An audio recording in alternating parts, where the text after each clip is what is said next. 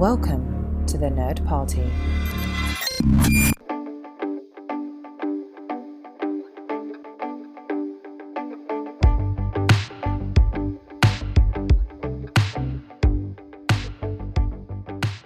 Welcome back to Throwback Paperback. I'm one of your hosts, Asia Bonilla.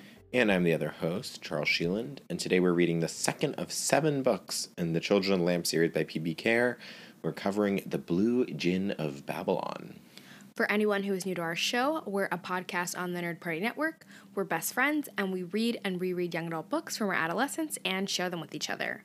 Charles suggested this series and has read these books a couple of times. So, I really remember the first book and this one. I kind of knew everything that was going to happen during this one. From here on out, there are a couple plot things I'm going to remember, but I knew exactly what was going to happen during this one. Like, I knew truly, like, every major plot point that was coming. So I don't think I'm going to remember as much going forward. But I really did enjoy this one, and I hope you did too. Yeah, I definitely enjoyed this one a lot more than the first one. Like I said, I felt first one, it was just kind of a lot being thrown at once, a lot of exposition, so it was like harder to like really dive into the plot, at least for me. But this one I did like enjoy more. I feel like we were getting to know the characters more. And like I said, I am more excited because, or at least I feel like I'm going to feel the same way, like I mentioned in the last episode, how I felt with the Nicholas Flamel books. Like I'm happy, or I'm assuming that we're going to be following John and Philippa throughout the whole series and how they like grow into being like... We are. Grow up into being Djinn. So like I knew that I'm like not going to dislike that part of it. It's more just like how fantastical is it going to get? And so far, like this has been okay. I mean, it does really remind me of the Nicholas Flamel books. Like to me, it's very like similar like concept of like we're following them, they're getting their powers or whatever, and they're like discovering more about themselves as they go forward.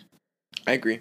Obviously this is a different story, but still like just similar like structure. So I am enjoying it, but I'll go ahead and give a summary of the book. So we have Philippa and John are now entering proper Djinn society, and they meet the Blue Djinn of Babylon, Aisha, who's basically the judge of all Djinn. And this judge ends up actually framing Philippa for cheating in the Djinn Verso tournament, and then kidnaps her with the intent of having Philippa become the next Blue Djinn. So then Nimrod and company help prepare John as he has to go into the underground world of Babylon to rescue Philippa before her heart hardens and she becomes the Blue Djinn. They're able to do that, but they find out that one, Aisha, the current Blue Djinn, is their grandmother, and Iblis from last book has escaped from the bottle they put him in, and we, the reader, so John and Philippa don't realize this, but we know that their mom, Layla, is actually going to be the one to become the new Blue Djinn because she agreed to Aisha's terms basically so that Philippa could like be freed. So that's pretty much a general basis of the plot. So going to my impressions, like I said, I enjoyed this one a lot more. I feel like we got more character development for Philippa and John, and I also like the structure of this book that they were separated like halfway through, so we really got to see them shine as individual characters as opposed to just having them together. So I really enjoyed that, and I think that's all I really have to say right off the bat. I feel like I'll get more into it as we go along. Yeah, so for my impression, I also enjoyed it, though like I said, I did remember basically everything. My main impression was that I felt like this one read better than the first one because, like we said, the first book is a lot of exposition, and it felt like the action all like kind of rushed in at the end, whereas this one I felt like there was an even arc of everything. It didn't feel like it even accelerated that much, which maybe is a backhanded criticism, but I felt like it's kind of, the action is spread out more appropriately, which I found more easy to read.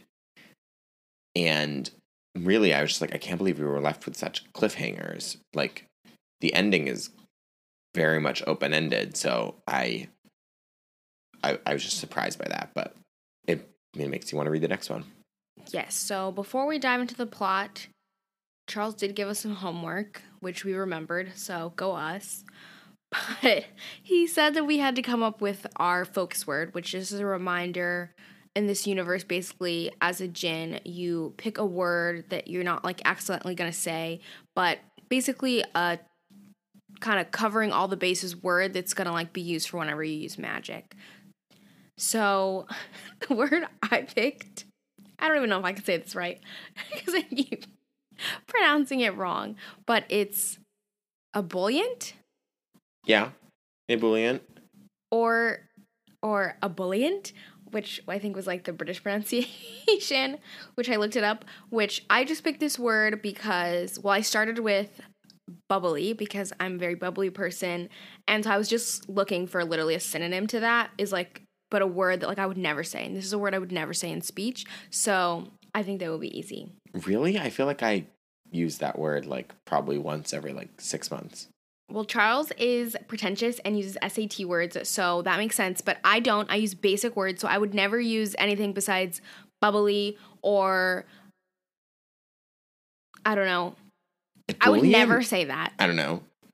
Like I was looking. I For those looked of us through that like don't a know what couple it means, different. it means happy and effusive. Yeah, like happy. Like I was just looking at like synonyms, and I was like, oh, I've never heard of this word. Perfect. Okay. Ebullient. Well, there you go. Mine is Aequorin. Or I don't know if I'm pronouncing that correctly, but I think it's Aequorin. AEQUORIN. Acorn. Okay, I got it right. What do you think it means?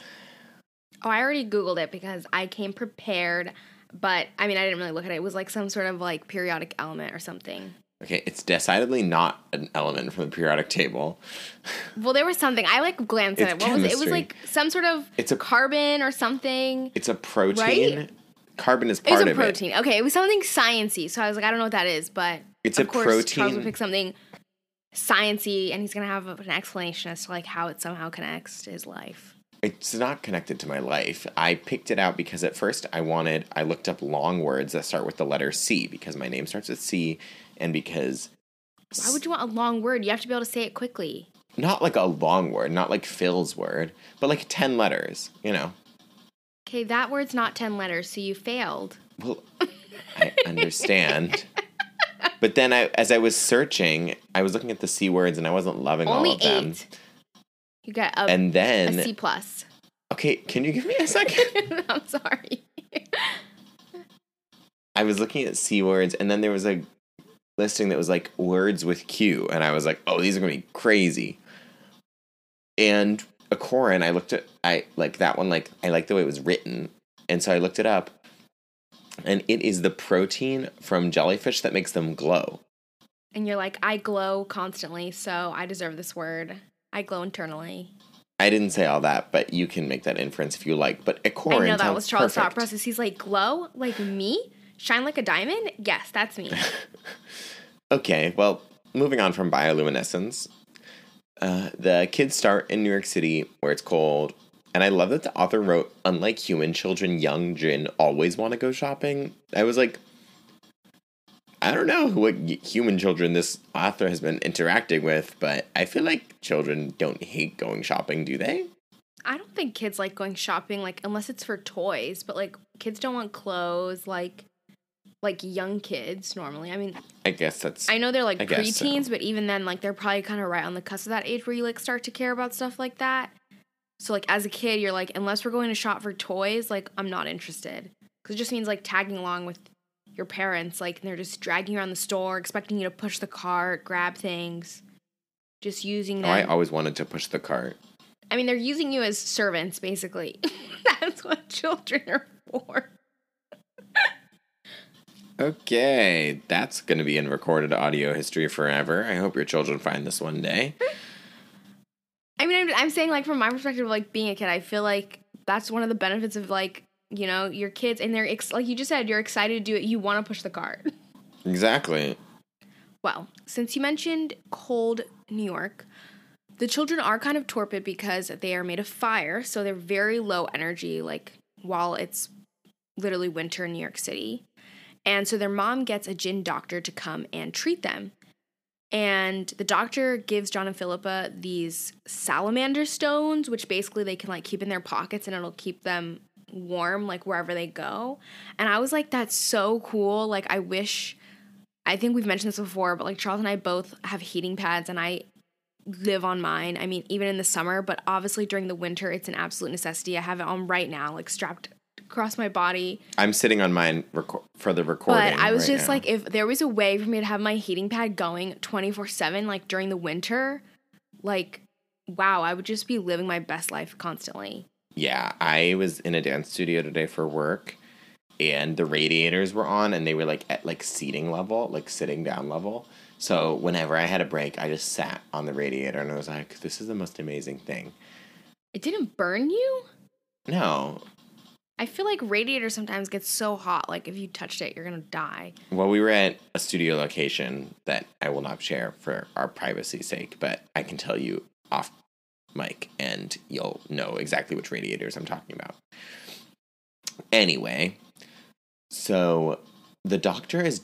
So they go have this doctor, Dr. Zachatorte, which, you know, is funny. I'm sorry, Dr. what? Zachatorte? Well, I'm sure her name is Soccer Tort, right? Soccer Tort? Obviously, it's Zachatorte after the Austrian chocolate cake. Okay, so can we just take a second and think that if Charles wasn't on this podcast, we would have never gotten that information, because who knows that? Who knows these random Austrian, You've been to Austria? German facts? I've not been to Austria. You just made that up.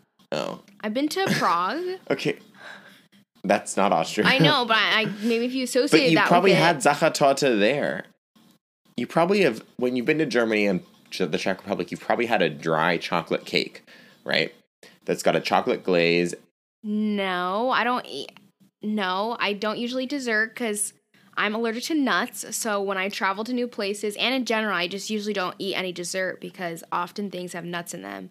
And especially in countries where they don't always speak English. Okay. It's best not to try things. So no, I have not had this. Zachatorte is quite famous. It's an Austrian cake beloved by... Also, you said it's a chocolate and it's disgusting. Cake? I hate It's chocolate disgusting. cake. I don't like chocolate stuff. I love chocolate. I don't really love cake that much, but like Zachatorte is truly the worst thing ever. It's dry chocolate cake. Well, cake is and also then it has the a worst layer of dessert, like so. Apricot jelly between the two layers of chocolate cake, and then there's a thin chocolate glaze. Throw up. It's disgusting. Why would they put fruit with chocolate? Like, whoever did that, that's a crime. It is truly the grossest thing ever. But this woman is named after this cake. So anyway, I thought it was funny. She's going to be around in future books, just so you know. And please let us know if you knew that fact prior, or you were also learning this for the first time. Because I just would love to know if there's other people out there who know these things Charles knows. Zachatorte is like a very... also, like, it's a tourist trap. Like, I mean, locals do eat it in Austria, but, like, it's market... It's when you land in the Vienna airport, there are, like, ads for it everywhere.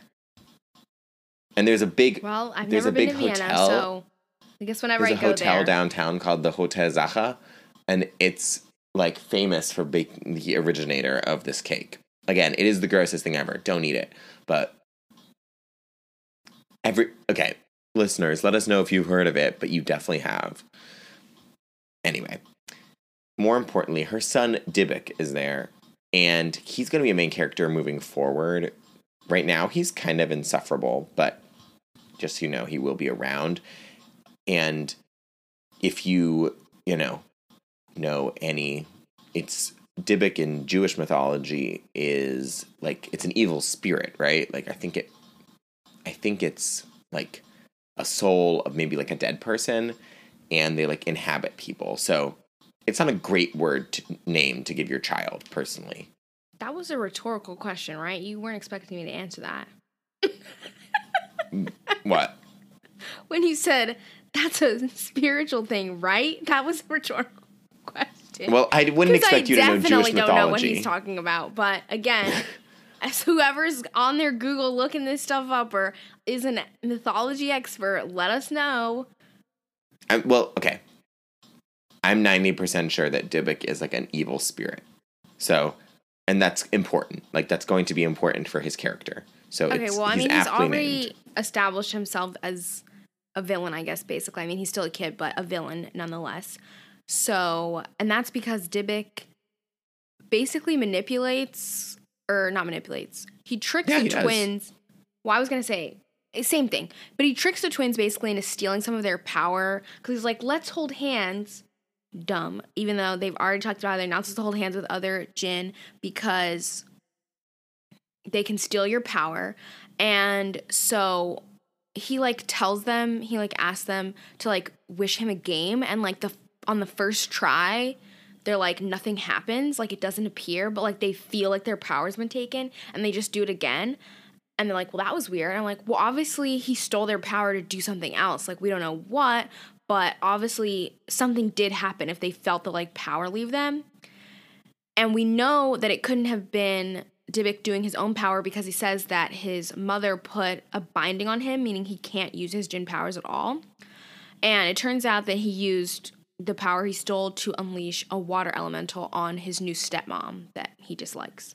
I'm really glad that you caught that, like, because we don't get that explanation until like a couple chapters later. Like, I'm glad that you caught like when the jinn power doesn't work the first time. I knew it was coming, so I expected it, but I'm impressed that you noticed that. And do you want to tell us about the elementals? We might need to know about them later. I can't remember. So all that's we're really given on the elementals is that they're mini demons that live inside of the elements. So that's earth, air, fire, and water, and the noble elements, which is spirit, space, time, and luck. Okay, great. So that's pretty much all we get.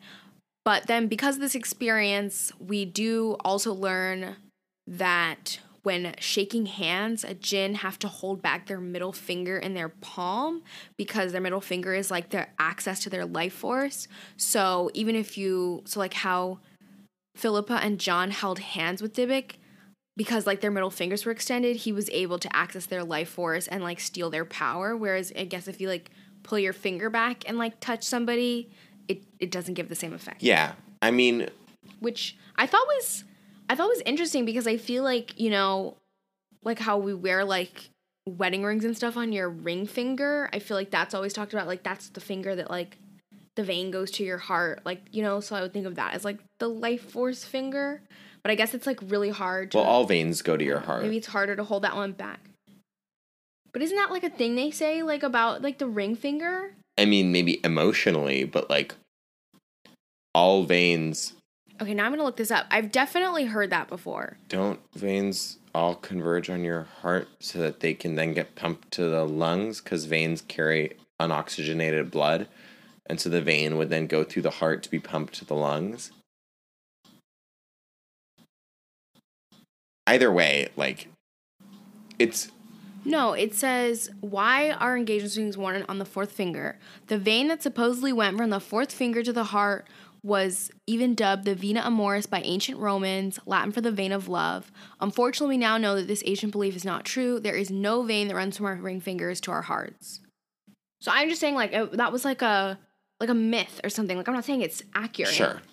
But, like, you've never heard that before? No. Again, since when I think of veins, I just think of carrying unoxygenated blood back to the heart and then going to the lungs.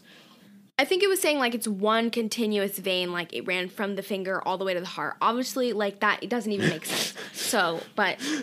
You're just like, the fourth finger that you cannot generally control that well gets its own private vein, but the whole rest of your body has to line up to get into the heart. It's like the vena cava. Yeah, like I don't know. But, like, that is, like, the idea of, like, think about it. Why do we wear, like, wedding rings? Like, why is that the finger, like, that's... And on the left hand, like, why is it that? Like, so I just remember, like, I've heard of that. Okay, well... That was all. What I was going to say is that I do like the world building. Like, I like the detail that, But, and the thing is, like, they, like, that there's a way to, like, prevent jinn from taking your power when you shake hands with them. And the thing is, like... I wonder how it would work if you just, like, chopped your middle finger off. Like, you just took your middle finger off completely. Like, then would you, like, lose your life force? Or, like, would just no one ever have access to it? I think people wouldn't have access to it. But, like, it's not that they want to do that. Like, what if it's their Achilles heel? Their middle finger's like their Achilles heel. Like, that is how you kill jinn. What if they reveal that? I don't think that's going to come up, but maybe. But it's, like, they wouldn't, the reason they wanted to give him some of their power, like the whole point was that he was going to steer the power into the video game. They weren't expecting him as, you know, a friend of their, like the child of a friend of their mother's, like someone that was let into their home to take advantage of them. So, you know, when their mom was like, you shouldn't have done that, like, they were like, we couldn't have visualized the game, so he was helping us. Like, and they do it all the time whenever they're doing things with Nimrod or with their mom. Like, they hold hands to steer, you know? I think she was kind of like, you probably shouldn't hold hands with a stranger like you've done with your family, but also, like, they learned from that experience. Like, they hadn't had that experience yet, so it makes sense that they wouldn't have, like, known to do that immediately. Exactly. And it's important that they learn that right now, because now they're going to start, like, interacting with other jinn. They're going to enter jinn society a little more. So John becomes friends with a jinn called Mr. Vodianoi. He lives over on the Upper West Side. And then they go to the Jinn Verso tournament, where they meet a bunch of people, including the Blue Jinn herself, who is like, she's like the entire Supreme Court for all jinn. Honestly, she's more like the International Criminal Court, like at the UN, because she's like one person and she's in charge of all jinn justice in the world. But she's one woman, she gets to do that all herself, and her name is Aisha.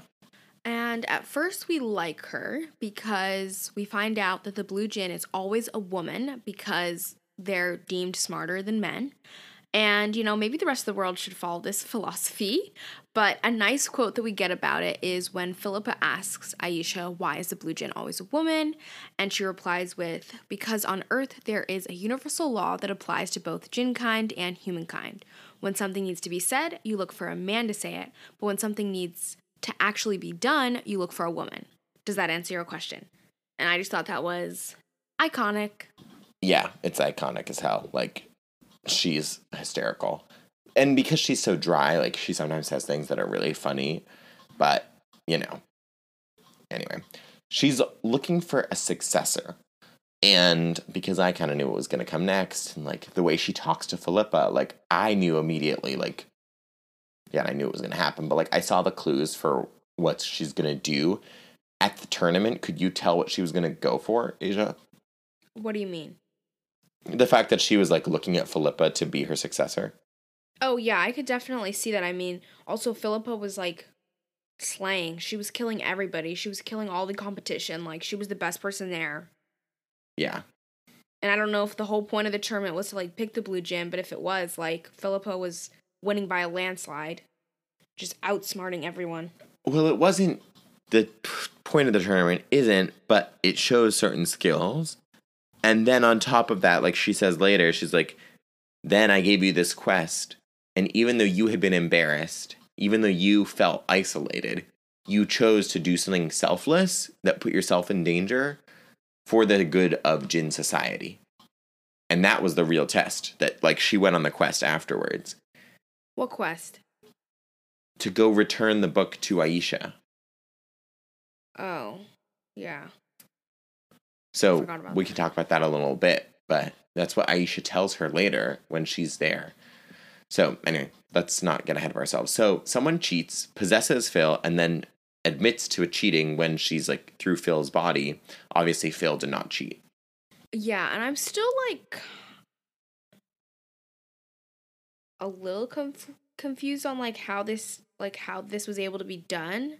Like, we find out who did it in the end, but, like, how did she do it? Do you want me to explain? Yes. So they realize that the person who possesses her, so she feels someone, like another spirit, come into her body. The person who possessed her was also the person who did the cheating, because Aisha does this, like, jinn power where she's like, you have to speak the truth. And Phil's like, well, that's not going to be a problem since I didn't cheat. But then the jinn who came into her is the jinn that cheated. So that jinn was not lying when they spoke through Philippa's mouth, telling Aisha that she cheated. So, and that was all Isaac. So Isaac worked for the Blue Jinn. She put this plan in place. She had him do the cheating, and then she had him possess Philippa so that it looked like she cheated. And then Isaac sends them on this on this quest to return the important book to Aisha. And they're like, we'll do it because, one, that'll help Aisha, like, forgive Philippa, but 2, like, it's good for all of Jin. And then that's when, like, and basically later on Aisha says, the fact that you went on this quest, even though you'd just been publicly humiliated, you did what was better for everyone else. That is, like, why I knew it had to be you. Like, you took the quest up even though, and it just shows that you put everyone else's well-being first. So, but I mean, to me, the whole idea of this quest was so shady, like, just so not believable that this man was like, the blue Jin has lost her touch. She's gone crazy. She's losing her books. I stole them. Can you help me get it back to her? Like, that was not believable at all. I mean, I believed it as it was happening. Like, I mean, well, because think about it. We meet Isaac. He's, like, saying he's got a problem. He says he stole the book. And I mean, and Aisha seems a little pitiful at this moment. So, or, I don't know if pitiful's the right word, but, like, I don't know. The fact that, like, Philippa, like, I was not rooting for the blue Jin at this point. So I was like, maybe she is losing it. Maybe she's old. And she didn't realize the book got stolen. So maybe I was too gullible for that. But I did think when they started setting up the idea of, like, you had to trade it on the train, like, that seemed shady. Like, that didn't seem... It seems a little bit like a drug deal. I mean, yeah, like, not, like, a good drug deal for you. Like, you're gonna get shanked, like, on the train. Like, I don't know. So, but wait, so my only question, though, is with Philip getting controlled, like, how are they able to control her body? Was it because of the, like, stuff she touched on the box? No, it's because because remember, Jin can, like, leave their bodies and either possess animals or other people. Remember they did that in the first book where, like, they left their bodies and they went into those police officers' bodies. But, like, they can just inhabit, like, any other Jin at any time? Yes. Unless the Jins have certain, like, protections in place, which I think the kids will learn how to do. Like, I don't think we ever have Nimrod get possessed, but I think it's because, like, he knows how to, like, prevent Jin from doing that. Yeah, because that's, like, mainly my question is, like, I just didn't understand how, like, that magic of, like, so at any time, at any point, somebody can just possess you. Like, they should have been learning how to, like, prevent that way earlier on then if that's such a threat. But I guess they didn't. I also don't think it's that common of a threat, because normally you wouldn't need to possess another Jin. But why? I feel like I mean, if you could possess other Jin, you should just be the other Jin to commit all your criminal acts, and then no one would know it was not, like, was you, you know? maybe there could be a plot hole, because I take your point completely, but so far we have not gotten any explanation further of protection, and I do not remember. But it could be that it's coming up, and I just don't remember. So before we dive into Isaac kind of double-crossing them, before they get to the train, they actually travel by whirlwind, which I guess is like this kind of like tornado almost of air that they're like an air bubble that they're traveling in, which is fine, except that Gronin, when he's on it, like mentions how there's no bathrooms. And I'm like, where do you go to use the bathroom? Because like they were in it for like over 4 hours. And like, I don't think I would be able to hold it that long. I think they could just lower the whirlwind down and then go. What about if they're flying over the ocean? You know, you just go out the bottom of the whirlwind, just into the water. That's nasty. And also, like, how do you get privacy? Like, does a second tornado they can, like, separate? shape it. They can, like, shape it, because, like, when they pick up Gronin, they go and, like, they let down a staircase for him to, like, walk up into it. I don't know. I mean, it's not the most perfectly designed system, don't get me wrong. But never forget that, like, a couple years ago, J.K. Rowling released something on her website, Pottermore, about the Harry Potter world, where she's like, Hogwarts didn't have toilets until, like 2 centuries beforehand, before Harry. Like, before that, like, the wizards would just poop wherever they were and, like, vanish the poop away. So... What? And that was something that she literally wrote. But where like, does it go? Like, when you make something disappear, like, where does it go? Into nothing. But I feel like there has to be, like, a dumpster of disappeared, so there's just poop everywhere. That is so nasty. Like, what if you made a person disappear and they just fall in this giant, like, bucket of poop? That's disgusting. Well, again, I think that you're asking a little too much of the scientific realism of fantasy books. But anyway, let's move on from the poop. Okay, now Now we can go back to Isaac betraying them, which again I'll mention this planned to send yet again 2 12-year-olds on a very important mission just seems idiotic. Like, for one, like, I feel like there really wasn't a good plan for, like, if Isaac was lying to them in the first place, because they get the discrimin, right? Is that what it's called? Yes. Which, I don't know if did they have these in the last book? No, they were new this book. So, discrimin basically are where, since the young Jinn, like, when they're cold and stuff, like, they can't have access to their powers, basically an older Jinn can give them a discrimin, which is an emergency wish. So they tell them, like, a word to associate it with it, and then when they need to use the emergency wish, not only do they have to, like, they don't really have to remember the word because it'll just pop into their head when they're ready to use it, like, when the emergency presents itself, and they can just say it, and, like, whatever they're wishing will happen. So what they didn't realize, basically, so Nimrod gives one to Philippa, and, like, they don't tell John, which already was stupid. Why are we not communicating? Like, we're family. I don't understand why we're lying to each other. Like, if they would have communicated, this would have been avoided. So they give one to Philippa, but John also has one from when he saw the neighbor. What was his name? Mr. Vodianoy. That guy. He gave him one, like, as a gift. So they both have one, and they don't know that the other twin has one as well. So when Isaac shows up and they realize he is turning on them, they both say their discrimin at the exact same time. And for whatever reason, that means that they cancel each other out, which was so stupid. I was really mad at that part because I was like, this is just idiotic. Like, why did they send them? They're clearly not ready, and why did they not communicate? Yeah, it felt like an unnecessary, cruel punishment for their discriminants to cancel each other out. Like, it was like, we spent a lot of time building these up to only have them not work this time, but whatever. So, now they know that Aisha basically put Isaac up to all of it. Like, it was all Aisha's plan to capture Philippa and make her the next Blue Djinn. Which, at this moment, when they found this all out, I feel like they needed to call Layla because she's their mother. And I'm like, if you do not tell her, like, her daughter, if her daughter is captured for a month, her daughter will be irrevocably turned into the Blue Djinn. Like, and her mom could do something, but, like, her dad probably couldn't do anything in that situation, but, like, they needed to be told, like, this is their minor child. Like, by kidnapping... Well, they clearly don't like to communicate. It was like, this is... I don't know. To me, I was like, that's a little insane that they didn't tell Layla then. But, you know, whatever. They have to leave it to one 12-year-old boy. So John is going to have to undertake basically an impossible mission that no one else has ever done by himself to rescue his sister from the most powerful Jinn. Yeah, that part was honestly kind of funny because they were like, this is this impossible mission that's never been done before. And we already know somehow this 12-year-old boy is going to accomplish it.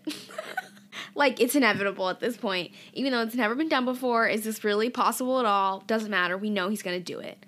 And what do you know? He does it. So. Yeah. But before we get there. Exactly. So, basically, after Isaac turns on them, he ends up kidnapping Philippa and he leaves John on the train. Like, he puts them both in bottles. And he leaves John on the train. So Nimrod and Gronin and the dogs find him. And they end up finding Isaac. And that's how they find out about everything and how, like, Aisha put him up to it, blah, blah, blah. So then Nimrod basically explains to John that he can put this thing called a Vindicta on him, which is basically where, like, all Jinn, like... What was it? All Jinn from his tribe, which is the Marad tribe, have to, like, hunt Isaac down forever until he's dead. Honestly, that is insanity, but also, like, kind of a boss move. Like, way to have your tribes back. Like, if somebody has a vendetta against somebody, we all have a vendetta. We all hate them. Like, stand with your tribe. It's kind of like the werewolves in Twilight. Oh, for sure. So John obviously decides against that because he doesn't want that to happen, like, for him to spend the rest of his life, like, in hiding. But he does punch him in the face, which I think was a pretty good compromise because obviously not only did he traumatize him, but he had his sister kidnapped and taken away from him. And, you know, now they're going to have PTSD from this. So I think he rightfully deserved a punch in the face. So after they do this, then they obviously have a bunch of steps they have to do to, like, get on with the mission. And they go talk to this evil guy. I don't even remember his name. His name was, like, Creepy. Oh, no, wait, not like... It was Virgil McCreepy. So basically McCreepy, Mr. McCreepy Pants, he is... Which the only thing I got from this whole section is that he's making himself immune to spider venom because, you know, any book, they just have to throw that in there. Like, they have to make some McCreepy Pants, like, yeah, I'm obsessed with spiders, like, let spiders bite me all day. Ugh, disgusting. So that was a part of his character development. And also the main thing we get with him is, so in exchange for, like, the information, they get, like, the map to this, like, the underground Babylon and everything. They give him 3 wishes, and John does it, and on accident for the final wish, Mr. McCreepy Pants wishes that his son would turn into a bird. And so he turns his son into a bird, and Nimrod's like, wait, you can take back your other wishes, because he wished for money and, like, a new roof on his castle or whatever. And he's like, well, if you take the other wishes back, like, your son can turn back into a human. And he's like, absolutely not. I'm keeping my money. Like, my son is ungrateful. Which, honestly, the son was super annoying in the moment. So I was like, he deserved to be a bird. Like, Not forever. Not forever, but I knew John was going to reverse it. Again, like, I think these were all, like, it was predictable. Like, I was like, John's going to reverse it at some point because he felt so guilty even though it wasn't his fault. And he does in the end anyway. But, yeah, so... that's that. They get the important documents and map from Mr. McCreepy Pants and go on their way. And so then John and Gronin and the dogs, they're going to go into Iraq because Babylon is what is currently Iraq. And they track down the secret entrance to Iravatum, which is the underground world of Babylon. That's where Aisha has kidnapped Philippa because basically in Iravatum is the old, like, Garden of Eden and, like, the Tree of Life and the Tree of Logic.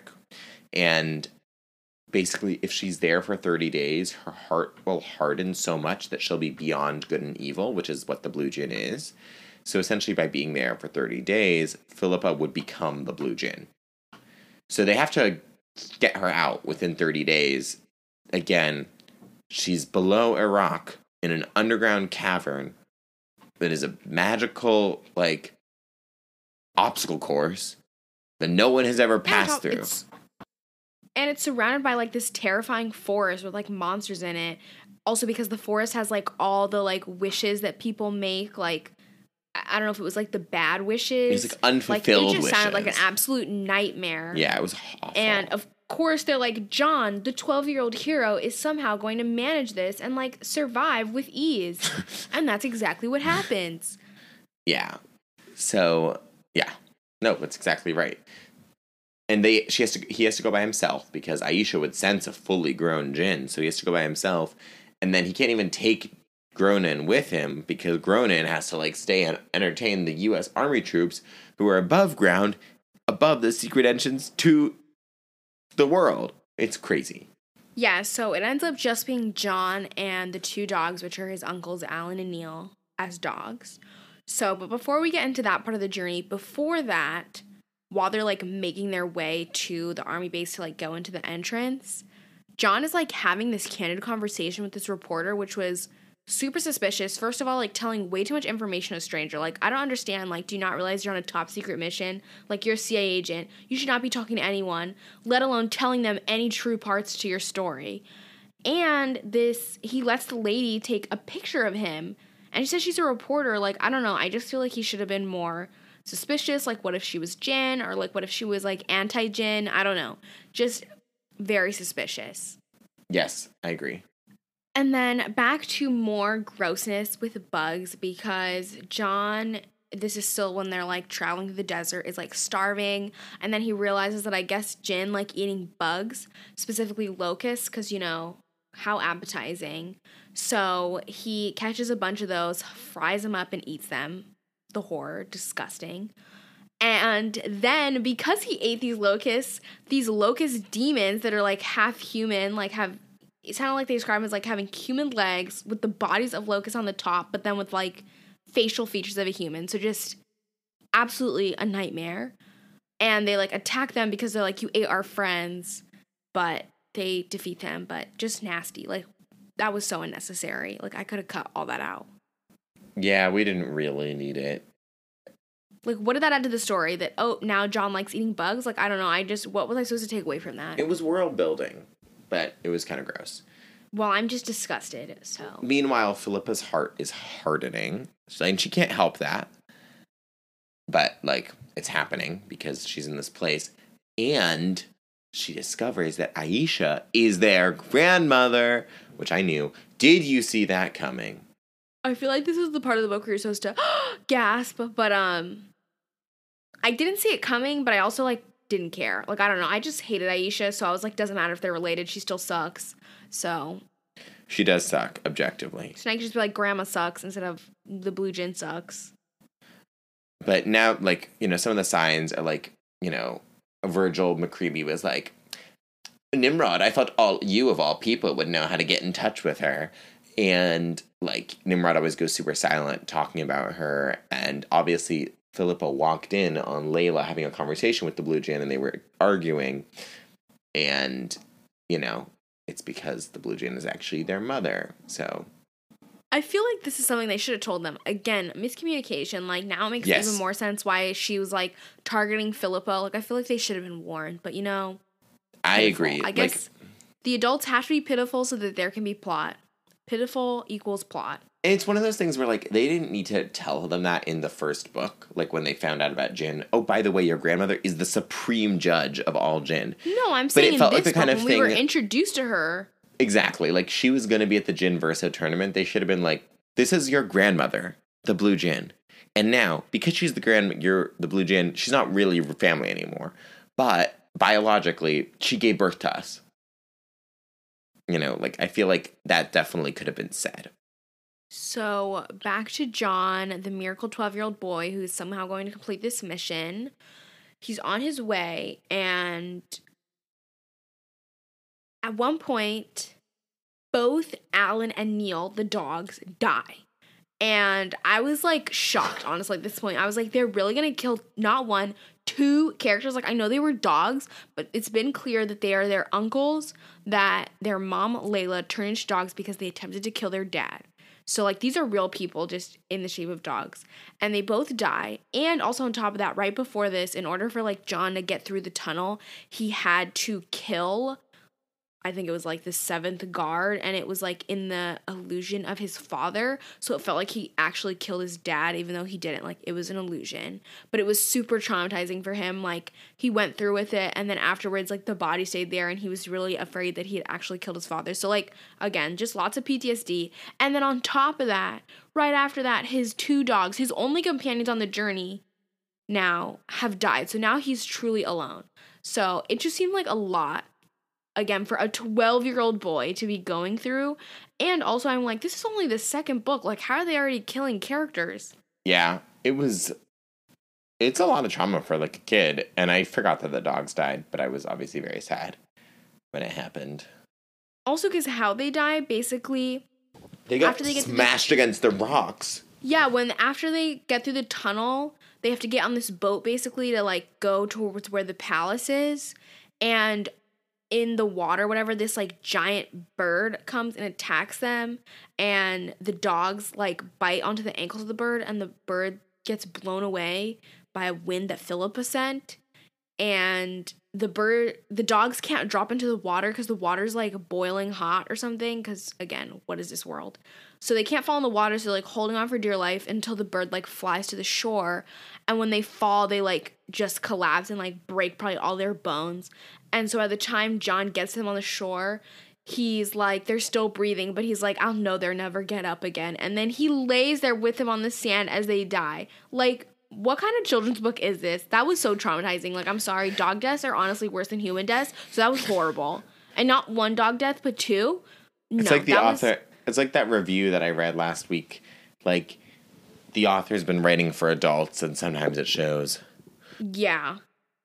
So, but then after the dogs die, then out of nowhere, Finley, which is McCreepy Pants, his son, who was turned into a falcon, just shows up.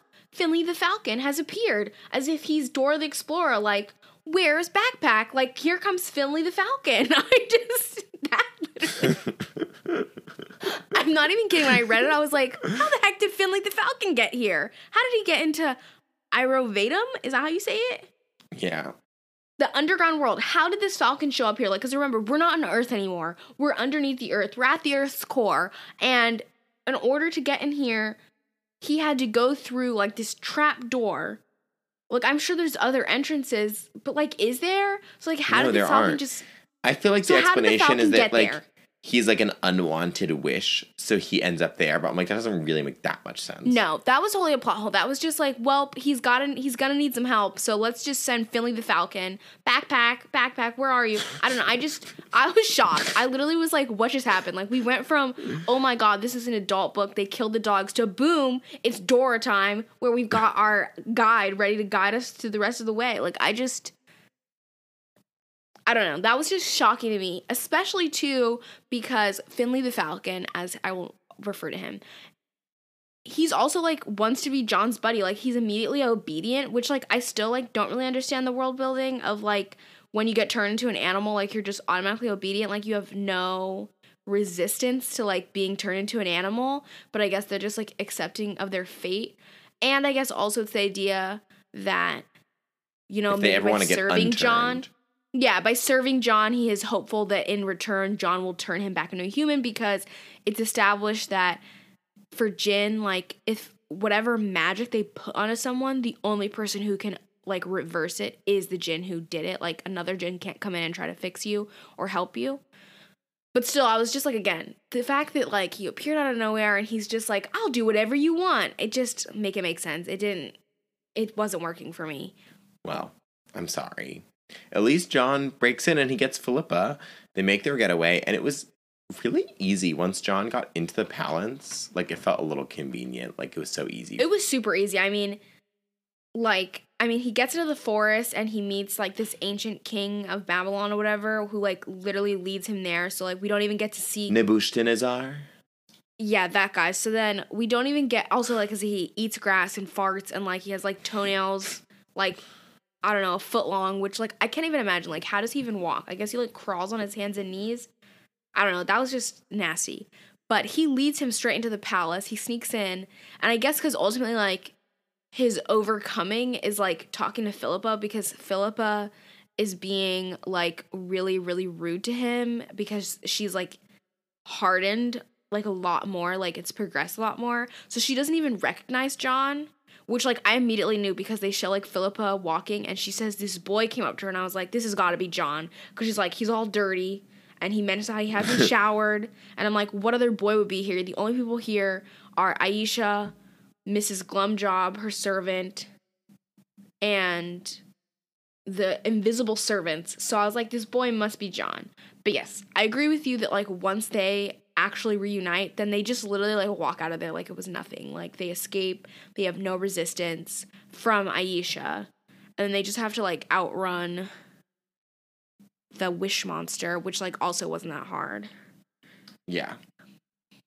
But plot twist, when they do get out of the forest and everything, we find out that Alan and Neil didn't actually die. They just turned back into their human selves, which, again, makes sense ultimately because I just felt it would be a little harsh to kill characters in only the second book of this 7-book series.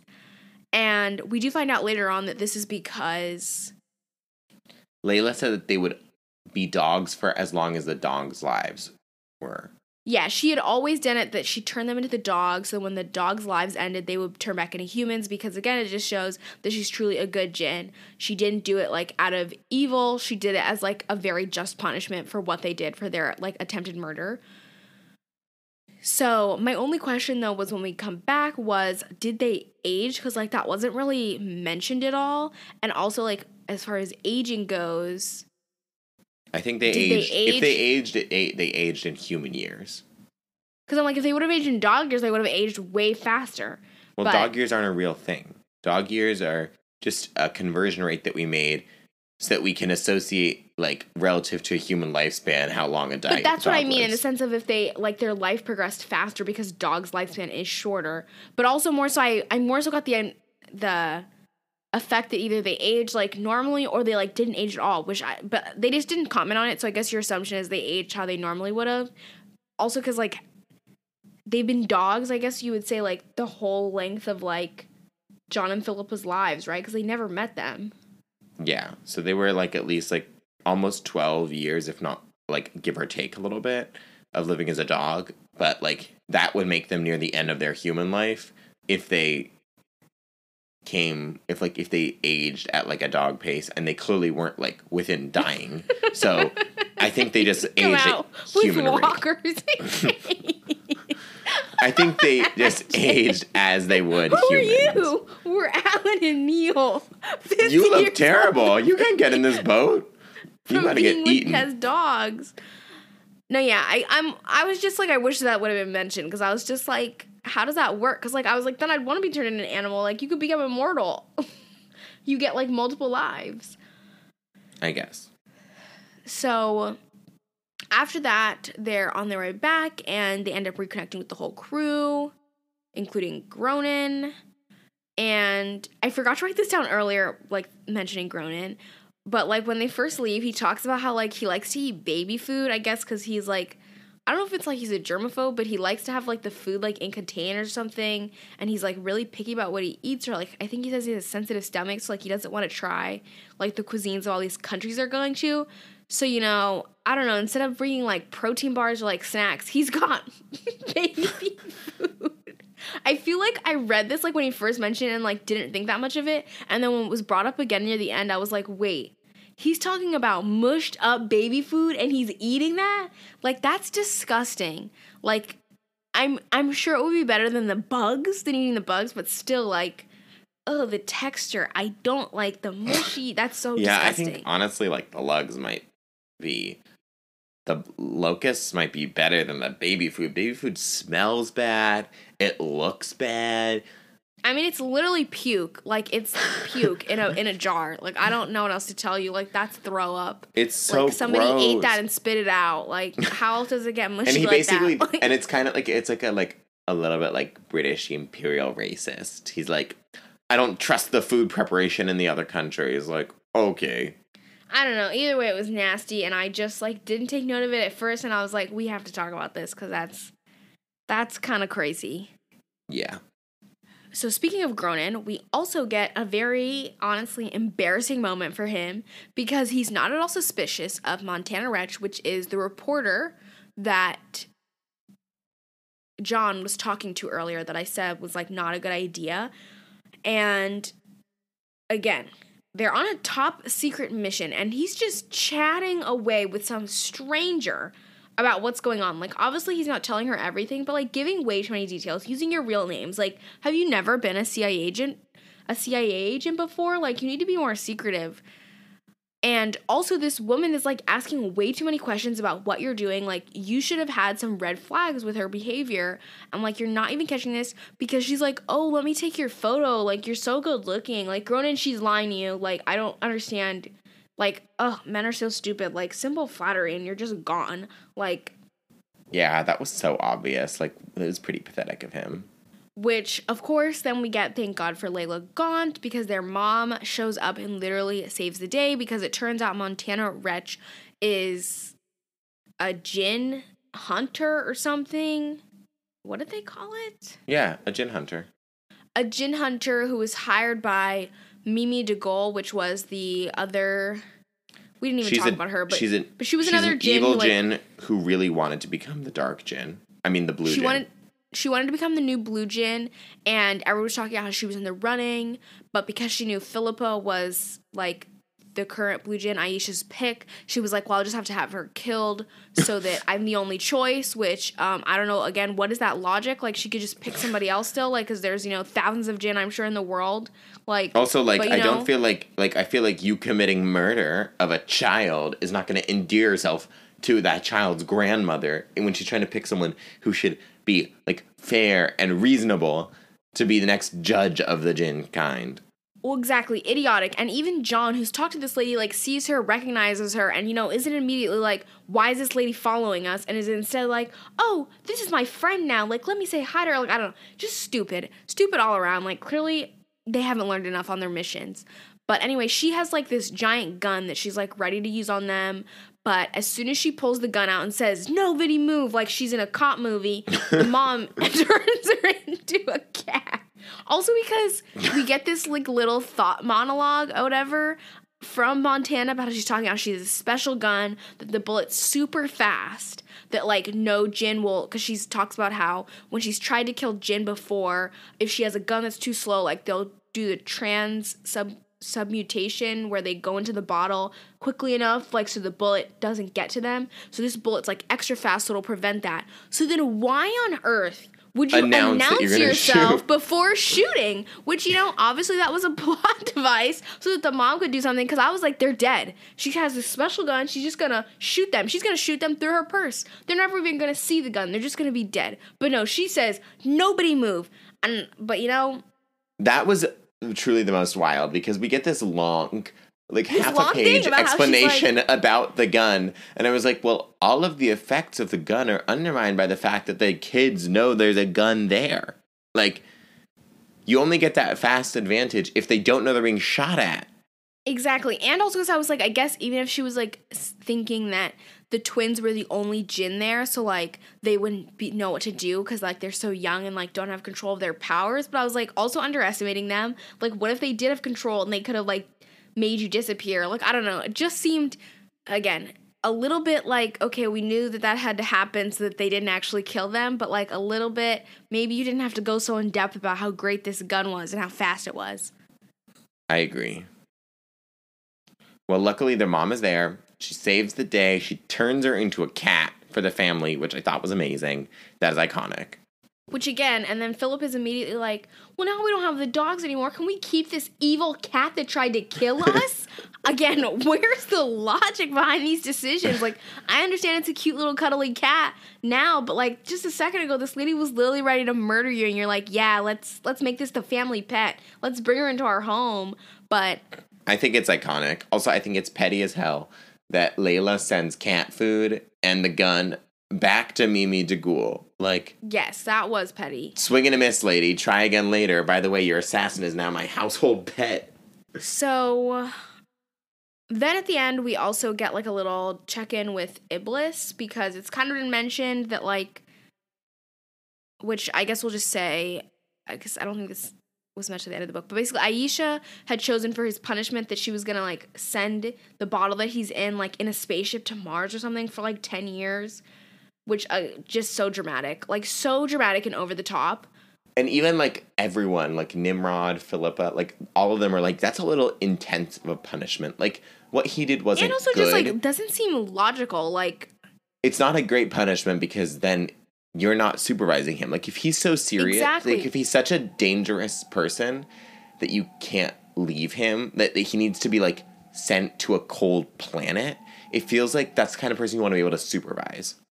Yeah, you want to keep your eye on, especially because, like, even when they're in the bottle, like, he can talk to people. So he can literally talk to any human, or mundane as they call them, and, like, convince them to let him out, which is exactly what happens.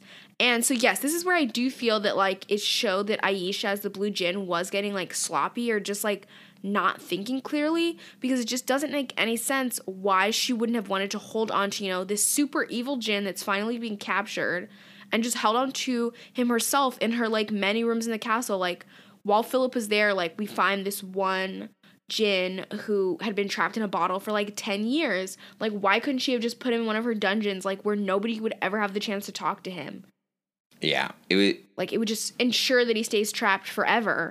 Or as long as you would want. It makes no sense. And Isaac even says it. He's like, I think that sending Iblis to Venus was a punishment to scare Isaac into behaving, but it's sloppy as hell, like you said. Like, just keep him on your purse. Girl, put him in your purse. Like, put him in your purse and carry him around. No, like, not even in your purse. I think that keeping, first of all, in your scary palace that's surrounded by monsters in the forest where literally no one lives there except your invisible servants, and you have it under lock and key that only you can open, like, wherever she stores the book, Why doesn't she store him in there too? Yeah, it made no sense. So then Iblis, of course, convinces a little boy in Guyana to let him out, so he gets let out. And we end with the all-important cliffhanger that he is out and about, and obviously out for revenge, and Layla has now accepted that she's going to be the blue djinn, which is what, like, her mom, you know, when she was arguing with Aisha, that's what they were arguing about. Aisha always wanted her to do it, and now Layla has accepted that she will be the blue djinn so that Philippa doesn't have to.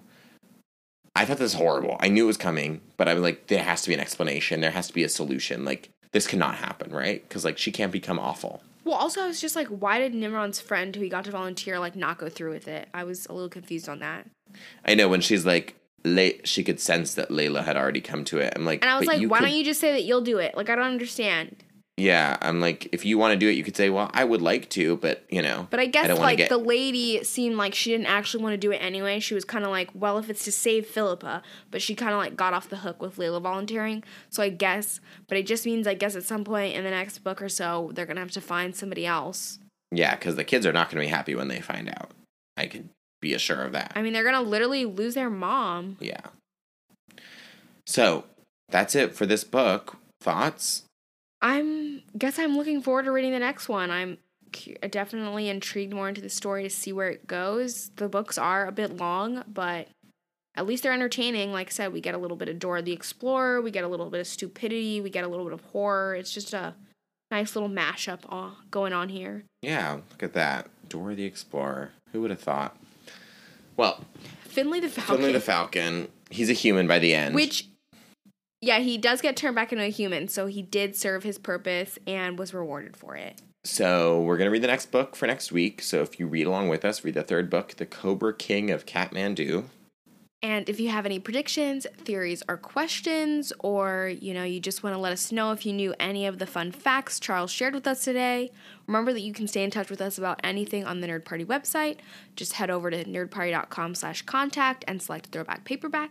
You can send us an email there and get in touch with the network on Twitter at Join Nerd Party, or on Instagram at The Nerd Party, or Facebook.com/The Nerd Party. And to find me, I'm at Asia Boney on TikTok and at asia.boney on Instagram. And I'm at Seashells on Instagram. And if you enjoy our show, make sure you rate and review our podcast, share it with your friends. Of course, check out the other amazing podcasts we have within our Nerd Party network. And subscribe to our show so you don't miss us next week. Yes, hit that subscribe and have a good one. We'll see you next week.